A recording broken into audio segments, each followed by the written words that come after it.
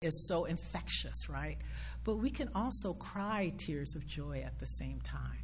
So it works both ways in our hearts.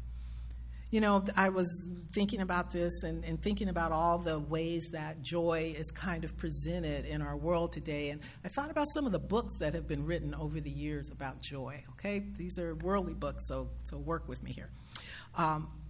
The first one is The Joy of Cooking. We've heard about that one, right? Believe it or not, that book was written in 1936. It's been written that long ago, and it's sold over 20 million copies so far. So apparently somebody's still getting joy out of that. Another book is The Joy of Movement, and that has to do with getting joy and exercise. And, you know, I was sharing with Kathy a little earlier this evening, and I said, you know, I exercise. I go twice a week, and I pay somebody to make me do it because there is no joy in exercise. But I do it. And then there's The Joy of Not Working. That ought to be a bestseller, I got to tell you. And it talks about how you can enjoy your leisure time, you know, your time off. And then, of course, there's the very favorite book of joy for me, and that's The Joy of Chocolate.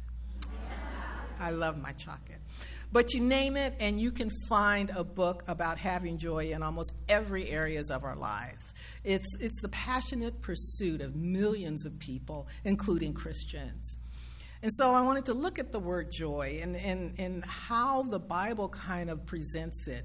And the word joy or joyful or joyous or those kinds of iterations, it appears at least 194 times in the Bible in various forms. And variations of the word rejoice is found